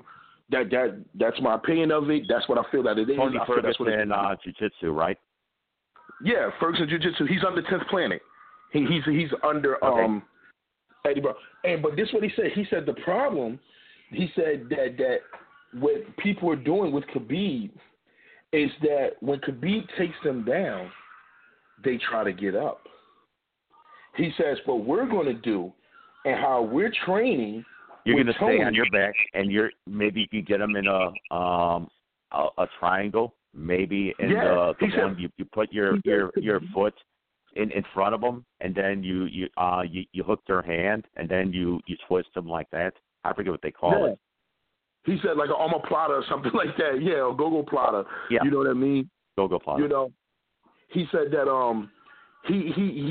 they're practicing to fight there. He said they don't attack. He says what it is, Khabib is used to that people are like, oh shit, I gotta get up. And this is where he controls them more, gets them more balance and punishes them and punishes them. He says, no, we get there, we're gonna fight on our back, we're gonna, elbows, we're gonna strike. Yeah, I mean, you can do an arm bar from the bottom. You can do a wrist lock or a hand lock from there. Yeah, I mean, there's a couple of things you can do, especially who it's coming from. This is Tony Ferguson. This dude is flexible. He's unpredictable. I mean, honestly, I'll say this: when it came to Khabib versus Tony Ferguson, I said that would be his toughest fight. That would be his toughest fight. I don't think Conor McGregor is. Tony Ferguson lives on the ground. And a lot of he lives on the ground, and a lot of grapplers. It's like as my grappling, boxing, and weight training instructor, when he doesn't move, he would say, obviously you don't want to be on the ground. It sucks to be on the ground. But he would say, okay, but if you are, there's certain things you can still do on the ground. And a lot of these guys that get up, they don't like to be on the bottom. But and I think the cool thing about my boxing, weight training, grappling instructor, Neil Cervoni, is that if you're on the ground, okay, you can do this, you can do an arm bar, from there, grab his arm, you can do a wrist, you can do, like a hand submission. Yeah. Yeah, I mean, there's things you can do. I mean, there are things, but it's Tony Ferguson is Khabib's greatest challenge. Even if Conor McGregor knocks Khabib out, he can be knocked out. No problem. Anyone can be knocked out. As I tell people, there's no such thing as a lucky sub. There's no such thing. There's no such thing as a lucky punch. There's definitely such thing as a lucky punch. But there's no such thing as a lucky submission. And you can even sit up. You can even sit up. You can even sit up in there, and then you go to an armbar. You know, you take your knee against his head, and then boom, you sit up, and then you grab the arm, and then boom, bye-bye. Yeah, when it comes to grappling, there's no such thing as luck. And I feel Tony Ferguson has the skills, the ground skills, and the standing. His standing is pretty decent, especially compared to Khabib's. You know, but the ground, his unpredictability, he can do things there. I'm scared of that fight. That's a scary fight, and I'm not even fighting him. But to me, that's a scary fight right there, man, because Tony Ferguson's a beast on the ground, man, and he's so resilient. And you can even scissors, too. You can even scissors. You can this one girl who would YouTube videos of her beating wrestlers, her scissoring them. This Angel Santiago, who used to be my boxing instructor when my grappling instructor on I Am Nutrition did his classes under there. He trained with her. He trained with her in jiu-jitsu. If you ever seen YouTube videos of that girl beating wrestlers, beating her male opponents, he trained with her, and so you can scissor also. Yeah, scissor takedowns or scissoring transitioning to get top. Yeah, like you're on the back, and you reverse. You end up reversing you're not on your back, but you're on the bottom. Yeah, I know what you're talking about. Yeah. No, I mean, he's a guy that can do it. He can definitely do that to Khabib. So it's interesting. It's really interesting. But I think that is a more challenging fight than Conor. Even if Conor wins, Conor's going to win. I'm going to tell you. This is how this fight's going to go. This fight is going to go like this. Either someone's going to be dominant. Conor's going to be dominant where he knocks him out and it's clear, or Khabib is going to be dominant. Use his boxing background. He's going to have to do it in the air. Use his boxing background, because I think if Khabib takes him to the ground, Khabib will have the advantage. Yeah. No. It's not going to be 3 rounds, 5 rounds, nothing like that. It's not going to be one of those type of fights. I guarantee you. And it's not. It's not going to be, here we go to round 4. It's not going to last that long. It's not. This is going to be 2 rounds or 3 rounds. What round does it happen? If it lasts to the 3rd round, I'll be extremely surprised. If it lasts to this is a first round finisher. Definitely so second you're saying round. If you get your food, get your popcorn, before the introductions. You don't be late. Yeah. Because if obviously if you're late getting your refreshments, you're liable to miss something. You'll miss the end of the fight. Yeah, I don't think this is going to be a long fight. It's not going to be a long fight because you're dealing with these specialists. And both of them are capable of doing it quickly. But I think it's going to be Khabib. I think Khabib takes him to the ground.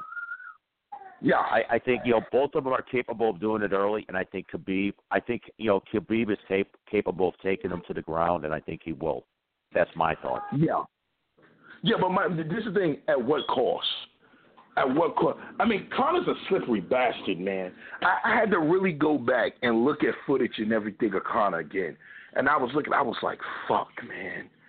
No one moves I can't say no one moves like him. There's only one other person that moves like him. Only one other person. Tony Ferguson. Tony Ferguson is the only person that moves like Conor. And I think Tony would smash Conor. But that's a whole different story. I think the top 5 lightweights would smash Conor. But the 2-year layoff, I mean, you said at what cost for Khabib, but the 2-year layoff, and this is where I think he should have a tune-up fight or 2 before he goes against Khabib. A 2-year layoff. Not going to chance it. You'll lose money. What? Not going to chance it. Lose money? Well, it's like with Aaron Rodgers and Aaron Rodgers and Tom Brady. maybe it's not a fair comparison, but you can get paid it's like it's all. What do you want, the titles or the rings? And Ali had tune-up fights. He didn't just go with Joe Frazier right away. He had I think Jerry Corey and then Oscar Bonavena and then Frazier, if I remember. But it's like lose money. This is why I know lose money. They beat my.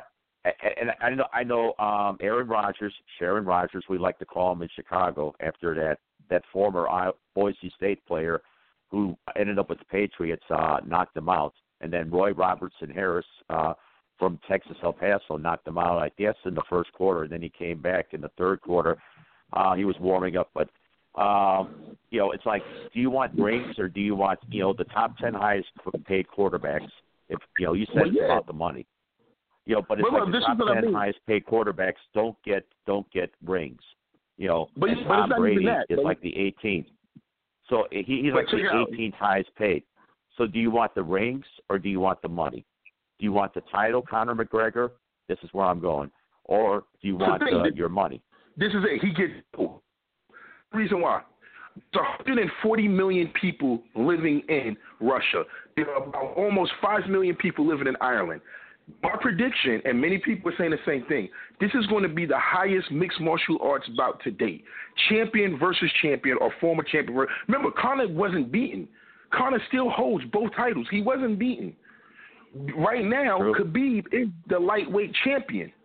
This is the champion, and you get the money. Now, picture Conor takes a nobody. Can't you still have that fight later on? Conor gets a tune-up fight or two. Wouldn't that be smart? You can get your money later. This is why it's not. Because if you win, yeah, it's good. But if you lose, you go back down to the bottom. You lost that money fight. There goes the mystique. You're not making that money anymore. Now, if he loses to Khabib, guess what? He got the highest fucking payday in his UFC career. He lost to the best. It's not like you lost to a chump. You lost to the champion. Now we can always do a rematch. You see what I'm saying? Depending on how you lost, it's better that way. You don't want to beat it. That's why people said Ronda Rousey coming back. The same thing, especially as dangerous as Oscar Bonavena was. You remember what he did to Carl Mildenberger, Mildenberger, or I think Mildenberger. That's what it was, the German heavyweight champ. I mean, he could have lost to Bonavena, but he didn't. And that fight was awfully close before Ali put him away. I'm sure Ali had it on the judges' scorecards, but he put him away, I think, in the final round. He could have caused the Luda Frazier fight with the loss to Bonavena, but he didn't. And so that's the same thing. And it's like, I think it would be smarter. I think going right into it, Khabib will kill him. A tune-up fight or two, and then, while there's a risk, there's a greater risk with McGregor. With a tune-up fight or two, it's like you're ready. But you even said so right now. At this stage, he's not. He might not be one of the top 5, people in this division. Yeah, but if you go out, at least you go out on top. That's like Ronda Rousey. True. Why would Ronda Rousey come back for a tune-up fight? People, I said she should have too, but it's not. It's no. Go for the glory. Go for it. If you win, you get a layoff. You come back. You're the women's champ again. You beat Holly Holmes. You know what I mean? Who beat Miesha Tate? You know what I'm saying? Like it goes good. I mean, not Holly Holmes. You beat Amanda Nunes, who beat Miesha Tate. You see what I'm saying? It comes back with this Rocky story. Then you go and you beat Jessica I, and Jessica I knocked you out and beat you. Now you're definitely a bum. But I say you do what you got to do to win. You can get your money, but you can always get your money, but you do what you got to do to win. That's why Tom Brady's the 18th highest paid quarterback in the NFL, and he's even deferred money, in order to, because he cares about the rings, and Rodgers, and the Packers beat my Bears by 1, and I don't know if they were tired. I don't know if it was just, somebody blew an assignment, or actually it was just a blown tackle, or like, I guess he went, I don't know if the person went for the pick or whatever, but, it's like after Cobb caught it, it's like, it was like somebody, I don't know, was going for the pick, and Cobb just happened to get behind him. if you saw that play. But it's like, you know, yeah, you get your $34 million, but if you're the Packers, you know, you got the wide receivers, you got your tight end and Jimmy Graham, but it's like the secondary is young. You know, the linebackers, there's very, very little or no depth. It's like really thin, paper thin. You got a new defensive coordinator, and you got no running backs, so it's pretty much top wide receivers and Jimmy Graham, while the Bears were able to, and that's why they had the money to get Khalil Mack. You know, you got somebody on a beginning deal, Mitch Trubisky, their quarterback, and then you're able to get wide receivers for him. You're able to get, you know, a tight end, Trey Burton, in addition to Taylor Gabriel and Allen Robinson. You know, and then of course you were able to get players in the draft, and then you, of course, you traded. You have the money, not only the 2 first rounders, but you get the money to sign one of the top 3, you know, defensive players in Khalil Mack. It didn't show it that night, but I guarantee you in the future, you know, because Trubisky is not the highest paid. It might not be this year. Either this year or next year, they're going to get their Super Bowl. And Aaron Rodgers is going to hamstring the Packers. Same thing with the money of McGregor. The same thing, you know, without the tune-up fight, I say Khabib. No, you have to. You have to go Khabib. See, the thing, what it is with other sports and fighting, the time scale is not the same. The Bears can always say, damn, they beat us this time, but we're going to face them again during the season. You can't do that in fighting, bro. Yeah. Sometimes fights are one in the right time. It's like this with Floyd Mayweather said with Pacquiao when he lost to Bradley. It's Bradley. When he lost to Bradley. He said, damn. Yeah. He said, you lost to Bradley for less than $2 million when you could have came with me and fought me and lost and would have got the biggest payday in your life. But don't you think Pacquiao wanted to do that? But they had, I guess, they were trying to get it together. But then Mayweather had these like, you have to agree to the Mayweather camp. You have to agree to a drug test within 5 days of the fight or whatever. Yeah, during that, it was Bob Arum, because you got to remember that Pacquiao was under Bob Arum. And Bob Arum wanted more money. And because what's his name? Because Floyd Mayweather's totally independent. He's his own promoter and everything else like that. Sure. It was the thing with Bob Arum, and Bob Arum wanted more money. And Pacquiao was like, no. Basically, Bob Arum wanted a 50-50 split. He wanted a 50-50 split. And that's when that's when Mayweather was basically saying, I'm the A side. I'm the A side, the B side. They're coming to see me. They're not really coming to see him. They're coming to see him try to beat me, but I'm the A side. Wasn't Pacquiao as good as anybody at the time before the Bradley fight? Yeah, but not 50-50. You know what? You know what I would have called it 50-50, and this is the reason why. In that case, okay, if Pacquiao was an undefeated fighter, yes. Then it's best of the best against the best. This man had losses. You going against me? I got a donut. I got no losses. My mystique is high. So yeah, they coming to see me, not really you. I'm making this fight because I have that zero. They don't know what to expect. So in that sense, I give it. And this is why Mayweather puts himself above Muhammad Ali. He says, Muhammad Ali is great, this and this and that. No disrespect. I'm better. I'm greater than him. And people say, why? They say, he didn't lose. And I think that's ludicrous. I think that's ludicrous because it's true, though. It's Ali, true. I mean, it's the truth. After the layoff, that heavyweight division is a lot tougher than Floyd Mayweather's division could ever dream of. We gotta debate that one. That's a podcast for next week. But no, you know why I say this? This is why I say no. Because you had gold medals. You had just in the, whether it be the heavyweight or the light heavyweight, you had at least 3 heavyweight gold medalists, facing each other in that division. Foreman, I guess, is a heavyweight. Frazier, I think, won the light heavyweight title in '64. Ali won the light heavyweight, I think, in '60. So you have Olympic gold medalists throughout that division. And then you had Norton, who was not bad for a former Marine. And then you had Bonavina. And I mentioned what he did to Karl Mildenberger, the German. You had Floyd Patterson he was but he was still a heavyweight champ. You know how many heavyweight champions Ali faced? How many world champions? He faced like 8 of them. Charles Sonny Liston, and that was like, and I think he would have beat him later on too. But Liston, and then Patterson, and then Ernie Terrell. For some reason was a title holder. Jimmy Ellis was a title holder. You had Frazier. You had Foreman. You had obviously Leon Spinks was a pretty good up and coming hungry one. But here's the difference. Here's the difference. And I get what you're saying, and I would agree if it was compared to anyone else. Here goes the thing.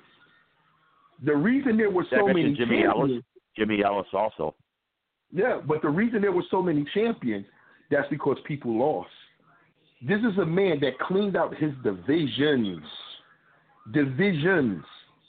and didn't take an Ali was undefeated before the layoff. I don't know why Terrell got the title. It might have had something to do with people not recognizing him after he was inducted in the military. Ali has 5 losses. He had 5 losses, but they all came after the layoff. But when Terrell was a title holder, I think what happened was, for whatever reason, Ali should have been the undisputed. Maybe Ali, he wasn't recognized, or he lost his title due to maybe not being inducted by one of the organizations, and he ended up beating Terrell. Whatever reason, Terrell ended up a title holder. While Ali should have had all the belts heading into the Terrell fight. And then, obviously, he lost his title. He was stripped of his title. But the 5 losses, the first one, he's obviously, he should have had, he still had a little ring rust. And you're talking about, but Frazier was still a beast. Foreman was still a beast. I guess Norton, he underestimated him. He did too much clowning. But that was a stacked division. And it's like, but the same way, what competition did Mayweather face compared to Ali? It's the same. What I'm saying? It was stacked. I can't knock him on that. I can't. It was stacked. It was just a stack. This is the thing that was about people forget about Floyd, and the same thing with Mike Tyson. People say Mike Tyson fought cans. It wasn't that Mike Tyson fought cans. He fought pretty decent fighters, man. Frank Bruno was a good fucking fighter. He just happened to lose to the biggest names, Holyfield and Lennox Lewis. But it wasn't that Tyson was fighting cans. Tyson was just so good, he made good fighters look like cans. That's the same thing with Floyd Mayweather. Floyd Mayweather fought good names, top names. Oscar De La Hoya, come on, a legend. You know what I'm saying? But I'm saying what Ali fought was better. I mean, look at, and even though he beat Ernie Shavers, Ron Lyle, go throughout the whole division. That's why I say that was the, and if you have a couple losses, and don't forget, 3 of the losses were after that first Spinks loss. 3 of those 5 losses happened. Well, the first 2 happened right after the Frazier one. He said he was clowning. He said because of his popularity, he slept at Madison Square Garden on a cot or whatever.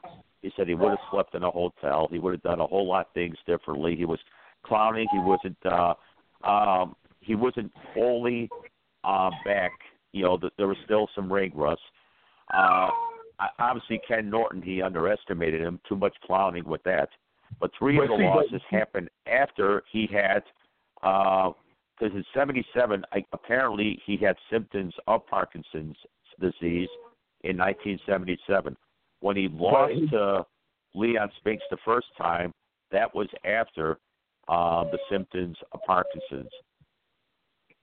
And I don't think Floyd Mayweather ever had the symptoms of Parkinson's. So you had the ring rust, probably even affecting him against the Ken Norton fight. When he fought him the second time, he was definitely fully recovered from the ring rust from being stripped of his title. But here goes the thing. Yeah, those are reasons, but he lost, bro. He stepped in that. Arturo Gatti. Zab Judah, Oscar De La Hoya, Ricky Hatton, Juan Manuel Marquez, Victor Ortiz, Miguel Cotto, Canelo, Andre Berto, Conor McGregor, like, yo, Manny Pacquiao. You can't deny these names, man. These are names of greats, of legends. I mean, I see where you're coming from, but it's like, if Muhammad Ali wouldn't have lost those fights, I would be saying the same argument. But being undefeated means but there are factors. There are factors. You know what I'm saying? Factors. There are factors. But I mean, especially it's the Parkinson's syndrome. He might have had Parkinson's going into that first of the two, going into both. But the second one, he was smarter because he would jab, he would punch, and then clinch. So whatever he did differently. And in the second Spinks fight. Yeah, it's and like then what people say obviously. It's like what they say about Julio Chavez. They said, "Oh, Julio Chavez had 50 wins before Mayweather, this and that, but he kept fighting." Exactly, he kept fighting and he lost. And then the Parkinson's. If he had Parkinson's, that makes it even more admirable. Just to win the title back for the third time. No, it does. No, and I agree. Anything that Mayweather had done. No. I agree with that, but loss is a loss. Even Fyodor Emelianenko. I named my son after the man. My son, and I said it, this is my second time saying it to the what's called. My son's name is Fyodor Emelianenko Vaughn. That is my son's name on his birth certificate. Fedor. Because of Fyodor Emelianenko. Yeah, that's my son's name. That's my son's legit name, birth-given name. All right? I love Fyodor. But Fyodor had one loss of a DQ. Now, no one didn't beat him. So I kind of put an asterisk by it. The same thing with John Jones.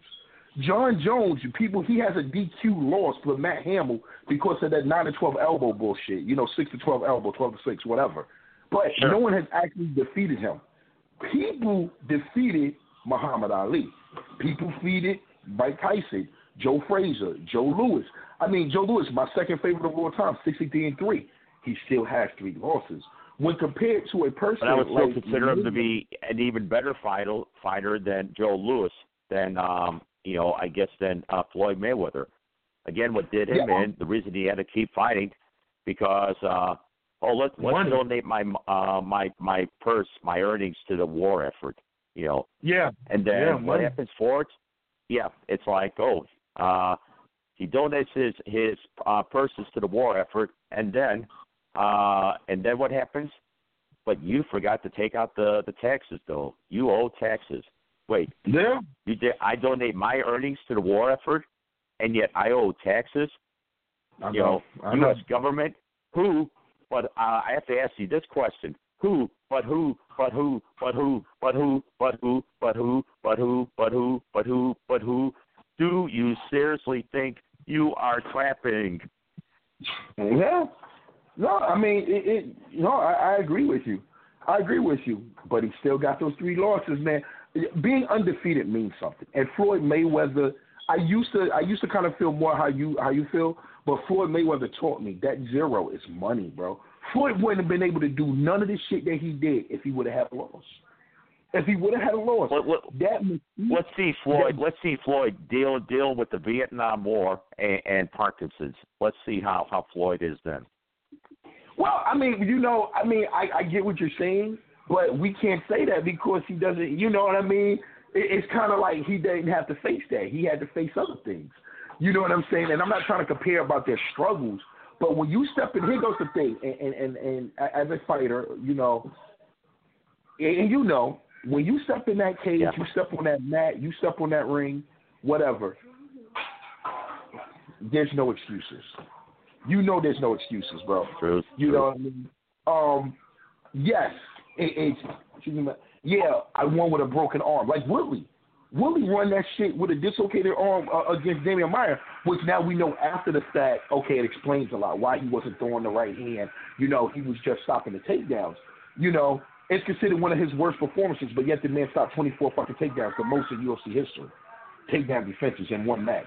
And another thing about Ali, and I don't know how much of this, I'm sure a lot of this was on his own or how much of this was the Nation of Islam itself.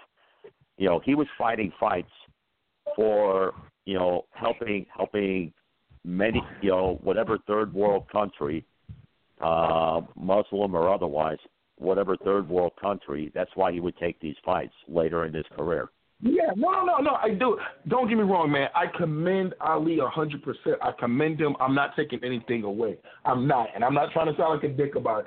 I am just saying that Floyd Mayweather with the 0, and considering having no losses, and considering not only he had no losses, he cleaned out his division and fought and beat the best of the best convincingly. But as good as they were, not in the same level as that heavyweight division. Same thing about Rocky Marciano. Great fighter. Was he one of the greatest champions ever? Same thing with Mayweather. Was he one of the greatest ever? It just didn't compare to the heavyweight division in the 70s. That was like a murderer's row.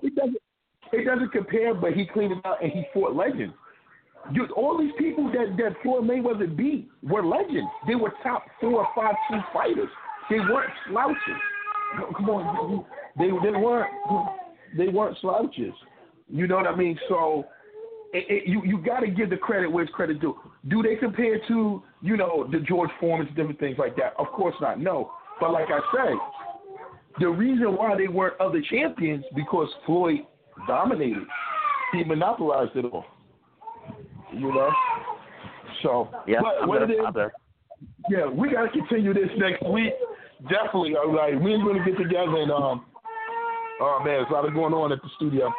I have 3 minutes left. You want to do any shout outs? I think the babies, I think your children agree with me. I think they agree with me. Yeah, yeah, he hit his head. A lot going on here at the university. A lot going on. It sounds like it. And did you hear my, it's too bad you weren't on my first show, but Lou from New York, he heard my very first ever, I crapped 3 people. I crapped the Donald, I crapped the dead president, Richard Milhouse Nixon, and I crapped one guy for failing to show up at the grand opening for Lake Zurich Family Martial Arts, Jake Muzik. So I crapped all 3 of them in my initial Who You Crapping. Yeah. Well, okay. All right, here we go. I got 2 minutes, 35 seconds left, Glenn. I'm going to rush you. Any shout-outs you want to make?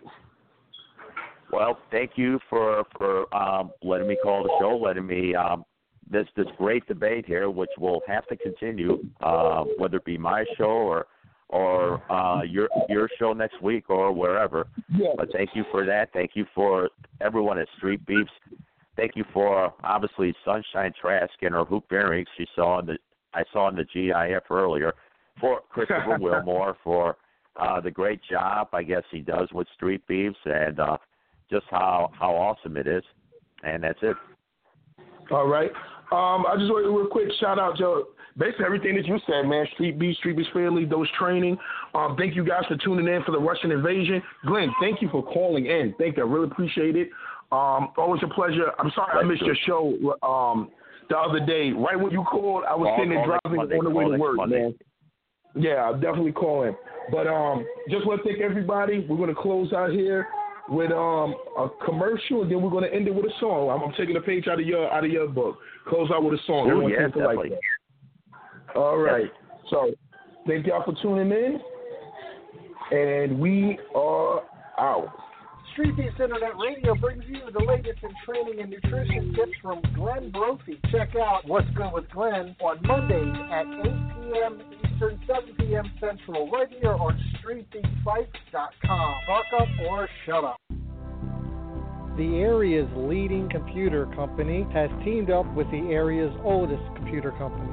Fat Cat Computers and Comstar Computers have teamed up to bring you the ultimate in IT solutions and PC repair. Fat Cat Computers, 726 East Market Street in Harrisonburg, 540-801-0681, or on the web at www.fatcatpcf.com. At Fat Cat and Comstar Computers, we're not number one, you are.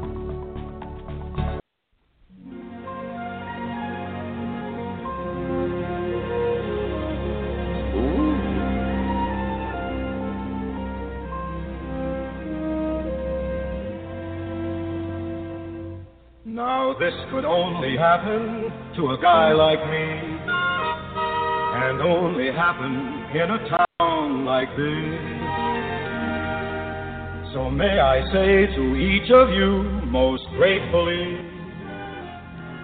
as I throw each one of you a kiss, this is my kind of town, Chicago is. My kind of town, Chicago is. My kind of people too. People who smile at you, and each time I roam, Chicago is calling me home. Chicago is. Why I just grin like a clown. It's my kind of town.